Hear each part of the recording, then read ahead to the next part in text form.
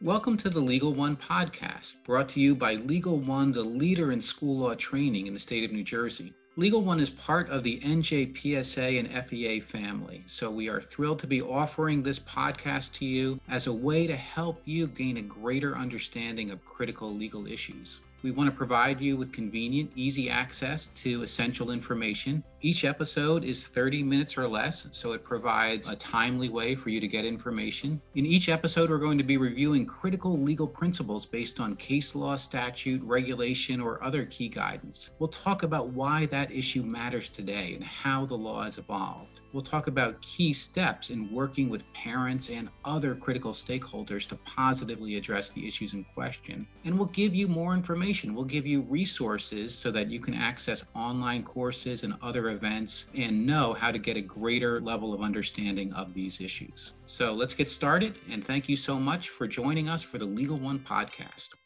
Welcome to today's episode of the Legal One podcast. My name is David Nash. I'm the director of the Legal One program.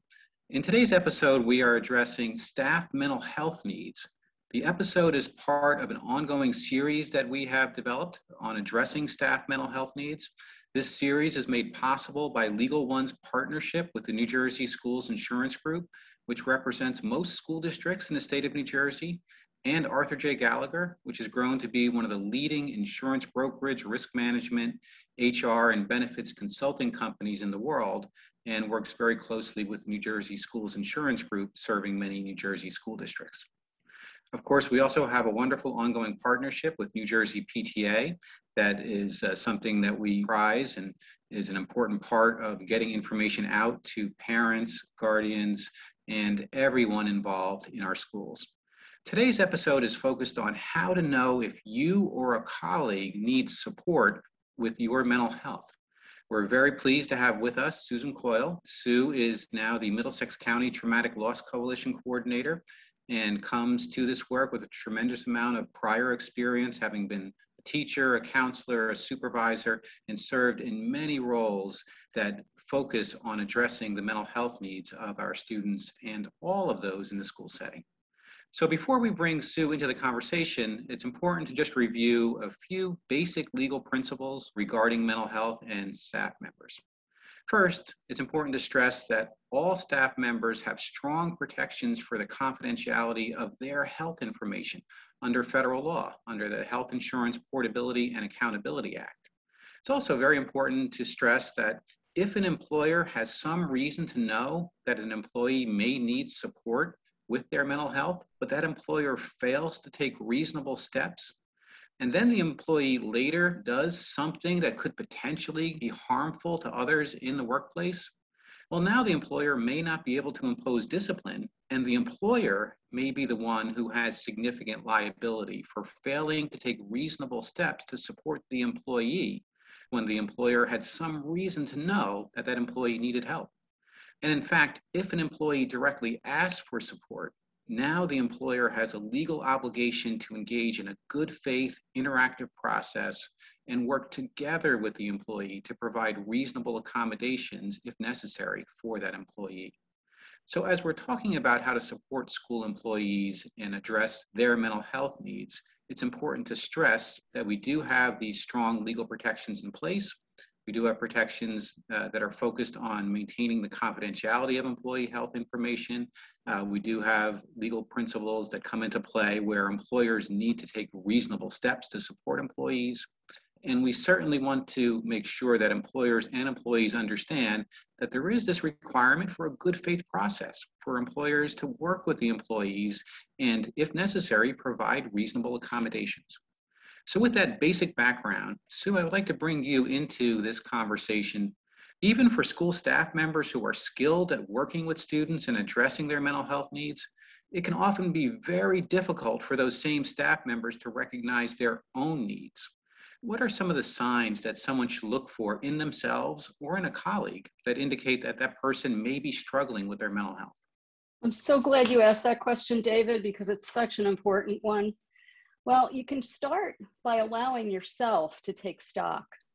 Prior to March 2020, for most of us, life was pretty normal, safe and secure. And then along came March 2020, and educators, along with the rest of the world, had our sense of safety and normalcy just shattered. And ever since, we've been on an ongoing treadmill of change, uncertainty, while taking on all of the huge challenges of caring for our students under very challenging circumstances. And there's a lot of focus on the impact of the pandemic on our young people, and there should be. But as the school year ramps up, your lives are about to get busier and more demanding, and it's going to be more important than ever to take time to focus on your own wellness. My work as an educator and mental health professional and the research has taught me two important things. When we take care of ourselves, we're better caregivers. And it's our responsibility to our students and ourselves to take time to focus on our own well-being. So just like we may want to prevent our students from suffering adverse effects, we can and should develop practices to monitor our own social emotional health and seek ways to support our colleagues. There are many ways you can do this through your own personal prevention plan, and you'll also be able to notice any red flags in colleagues and know when to reach out. You can start by taking stock in these 5 key areas and reflect on how life has changed. That would be physical health, your emotional health, psychological health, spiritual health, and your work life. So these would be goals to focus on, being purposeful about taking stock in an ongoing way of those 3 key areas. Some of the things to be aware of and ask yourself is, how am I managing my emotions? Am I making good decisions? Have there been any changes in the way I do that? And managing good boundaries between yourself and others, such as not taking on too much responsibility or having difficulty leaving work at the end of the day, or problems with relationships. Other things that people can self-monitor for or be aware of if you are starting to have concerns about a colleague. Is there an increased amount of irritability? Or for self, would it be, are you feeling more angry than usual or more irritable than usual? Isolation is another red flag. Have I lost connections to friends, loved ones, and colleagues? Or has my colleague lost connection to me? Increased cynicism, things like increased somatic complaints like headaches and stomach aches and other physical ailments, feeling more fatigued than ever, detachment, and avoiding work responsibilities. So those are all things to be important of. And then another key area, David, that's important to be aware of and mindful of the effects of something called compassion fatigue or secondary traumatic stress. Secondary trauma is the physical, mental, and emotional exhaustion experienced by those who care for traumatized individuals, know about their trauma, and want to alleviate their suffering. This is common in all of the helping professions, and educators are no exception. Those who work with students and their families who've experienced traumas can and do take on similar symptoms. As educators, we're prone to being empathetic and may be repeatedly exposed to devastating stories of some of our students that we can't fix. And that wears on folks, that wears on us all. I'm sure everyone can relate to that. So being aware of the risk factors, some of the things that start to occur for somebody that may be experiencing the impact of secondary traumatic stress or compassion fatigue would be a real focus on measuring their own self-worth by how much you have helped others, having unrealistic expectations for yourself and others, perfectionism, and a very critical self-view of the work that you do, fearing about being judged by others as being weak if you're not working at breakneck speed to help others, not being able to receive or give emotional support, having a history of your own stressful life events that have gone unaddressed, or being repeatedly exposed to the cruelty of others, increased awareness of frequency of the profound harm of abuse and neglect that we know that some of our students may be experiencing, and also just a general inability to say no and letting work spill over into all the other parts of your personal life. So we must juggle so many things with home, work, friends, and in addition to the demands of caring for students. So some of the other things to be aware of or risk factors would be signs of unrealistic expectations for yourself and others. So some more severe signs to look for would be frequent crying or anger, really severe and frequent headaches, stomach aches, tension headaches, memory problems, difficulty with focusing and memory, isolating and not engaging in pleasurable activities. Those would all be things to be looking out for either in yourself or with a colleague. There's lots more to talk about the other side of that, the positive self-care aspects, and we want to expand on that idea of thinking about your own compassion care plan. And there'll be more about that coming up in the next podcast, strategies to support your social and emotional well-being. So thank you for that, Sue. It's important for us to be attuned to all of those potential red flags, but it also can be very awkward or even scary for you as a school staff member to try and approach a colleague if you do think that colleague might need mental health support. So how might one staff member consider approaching another in such a difficult and potentially awkward situation? Well, I'm glad you asked that question also, David. Many people ask me that because many of us have found ourselves in those circumstances, and it's not an easy thing to do. So just like you plan, when you plan to work with students, be planful about it. Making sure that you find the right place and circumstance, like set the stage so that you can be successful. Allow time, make sure that it's not something you're squeezing in between one class and the next, or, when somebody's going to be heading out the door. And then finding a nice private place where you're not likely to be interrupted and it's quiet. Start with acknowledging how much you think of that individual and care about them, but then move on to sharing what you've noticed and being concrete about that. People can't argue what they've actually seen. You could say things like, haven't been yourself lately. I've noticed you're not outgoing like you used to be, and you just sit off by yourself all the time in the faculty room. Or you seemed really down a lot lately, and that's not like you. So practice some of the phrases that you might say and the things that you're going to share that you notice. Practice will help you get your confidence to approach someone that you care about. You could also say something like, the last time we spoke, you said something that really worried me. You said, I'm not going to be around much longer. What did you mean by that? So sometimes using direct quotes of what something said and then getting them talking more about that would be helpful. And then the other key thing is when you start the conversation, sit back and listen. You'll learn a lot about what really is going on and maybe offset any assumptions that you had and maybe learn some new things, and might learn that the situation's far worse than you thought, or maybe not as bad as you thought. But listening and allowing a person to talk will give you a better sense of what's really going on with them and how serious it is. Just giving them your full attention. And then when you've determined some sense of what's going on, offer help. Again, plan in advance, know about some great hotlines or know about where there's going to be help available, and have some idea of what you could be offering up as a next step for that person. Do you want to go with me to the employee assistance program? Or how about if you and I find a private place and we call a hotline that could help us find a place for you to get help?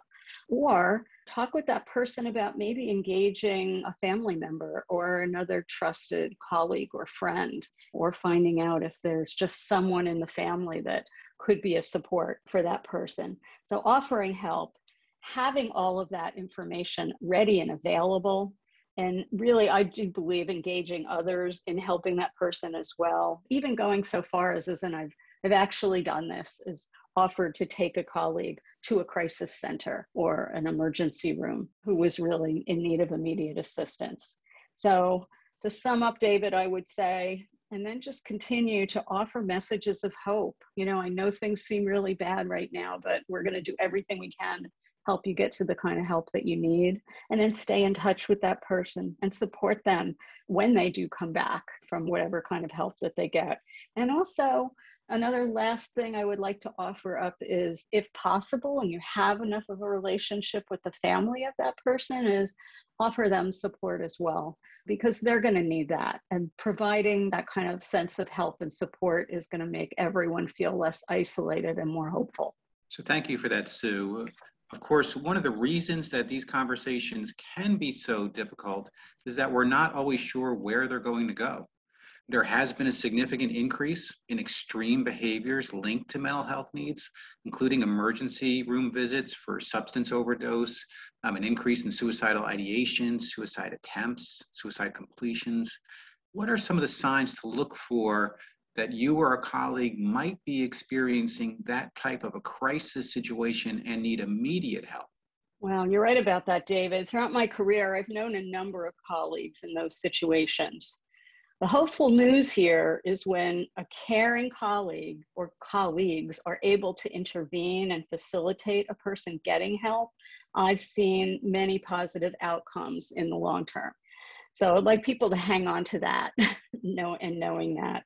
One statistic points out that 90% of individuals who attempted suicide and survived were able to get help and go on and not attempt again and lead happy, productive lives after they've gotten the right kind of treatment that they needed. So being mindful and knowing what some of the really more serious signs may be, and also being mindful of the fact that it could be and often is a combination of indicators or signs or symptoms. So when someone is ignoring really important responsibilities, like maybe not showing up to their class, not grading things, not showing up to important parent meetings, those kinds of things, excessive absenteeism, or someone who's getting into increased conflicts in the workplace or engaging in secretive behaviors. And these are things that I have witnessed firsthand, like changes in personal hygiene or irritability and mood swings, or acute mood changes. And then also, if you're aware that that person is experiencing stressful life events, like perhaps financial difficulties, or the loss of a loved one. And then also, if you're really concerned about somebody's emotional well-being, knowing whether or not that they might have access to lethal means like a gun. And then also, if someone is saying direct verbal statements like, if I lose my job, I'm going to kill myself, or I wish I were dead. People have been known to be that overt about it, and we need to really pay attention. It catches people off guard, and it's hard to imagine that somebody could really mean that, but it's vital to pay attention to that and take it seriously. There's other things like indirect clues, like when someone just said, I'm just so tired of life. I just don't see any point anymore. My family would be better off without me, or won't be around much longer. Again, those are the things that you need to pay attention to, sit with that person and start to get to the heart of the matter of what's going on with them. Other things to be on the lookout for would be if you know of someone who has had previous suicide attempts or hospitalizations for severe depression. If you know somebody's bought a gun, taken that actual step, or if you know someone that has suffered in the past with depression, moodiness, and then you see moodiness and hopelessness. Or if you know or see that someone has relapsed after a period of recovery. And then another thing that is often seen is when someone is struggling with these severe symptoms is unexplained anger, aggression, or irritability, and then a reaction to an upset that is very disproportionate to the event. Many of us have maybe been in a situation where something just went from 0 to 60 with a colleague, or you've witnessed that. Those are all red flags that there's something else going on with the mental health of that person. And then also being, we're often aware of colleagues, being all the caring folks that we are, of situational clues. Like if you know that somebody is potentially about to lose a job or is worried about losing their job, or if they've had the loss of a major relationship. And, with the state of, things have been in the last year and a half, we know that there's been a whole lot more loss. And there's no exception to those that work in school communities. And if you do know that there's been the death of a loved one. So I would say being mindful of all those things and being ready to, step in and employ those other strategies that we talked about how to approach someone to get them the help that they need. So that's all very helpful, and these are certainly important steps that any individual employee can think about in trying to help a colleague. But let's also talk about the systems that should be in place, the protocols that should be in place, so that we're not scrambling in the moment to try to figure out how to deal with an emergency situation. So what are some of the tips that perhaps you could give to our school administrators to put protocols in place to make sure that staff members' needs are addressed, including those emergent needs?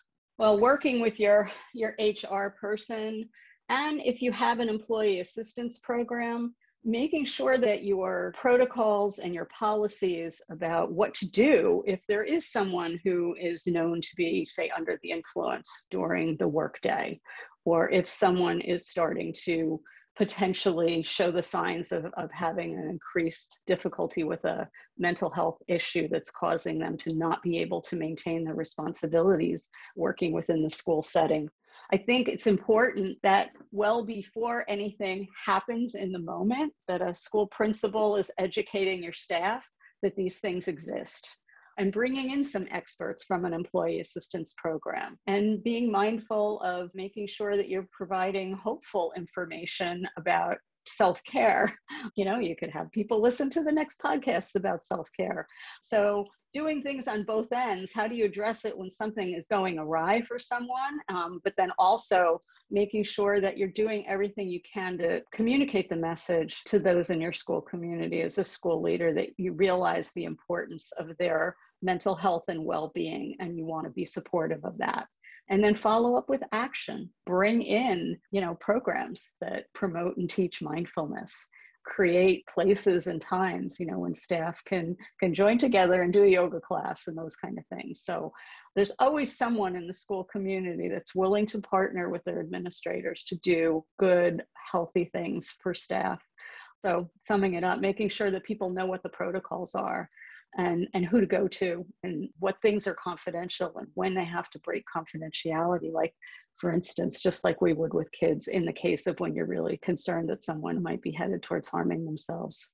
So as you have been working through these questions, Sue, one of the things that I notice over and over again is how hopeful you are. And I think it is really important to stress what a difference our actions can make in helping ourselves and our colleagues, even as we are struggling through a global pandemic and so many challenging world events. The sorts of things that we're talking about can make a real difference. It's not inevitable that we have to have the worst outcomes in so many of these situations. Thank you, David. Thank you for stressing that. I am hopeful. I have spent over 40 years working with educators, and there's a reason for that. I love working with people who are caring, proactive people, who care about their students and their colleagues. And I've seen evidence of wonderful resiliency among the many people in my coalition in Middlesex County and throughout the people I've been doing training with across the state. So I am hopeful. I think we're all going to be okay. So I want to thank you, Sue, for your wonderful insights, for the great tools that you've been sharing to help our staff members support each other and support themselves as we move forward. Thanks so much for having me, David. I'm so passionate about the importance of keeping a focus on the needs of the adults as we enter into this new school year. So thanks for having me. For those who are interested in more information on these topics, we do encourage you to visit our website at www.njpsa.org/legal1nj. We also want to encourage you to look for information available through our great partners, including the New Jersey Schools Insurance Group at www.njsig.org, Arthur J. Gallagher at www.ajg.com, and New Jersey PTA at www.njpta.org. And I want to thank our listeners for the incredible work that all of you are doing each day in our schools. As you're doing so much to support our students, it's so important for you to take the time to support yourselves and each other as we work through these challenging times. Thank you, be safe, be well, and we look forward to having you on the next episode of the Legal One podcast. Thank you for listening to today's episode. If you would like more information on the topics we covered, a full list of episodes, or a preview of upcoming topics, please visit our website at www.njpsa.org/legal1nj.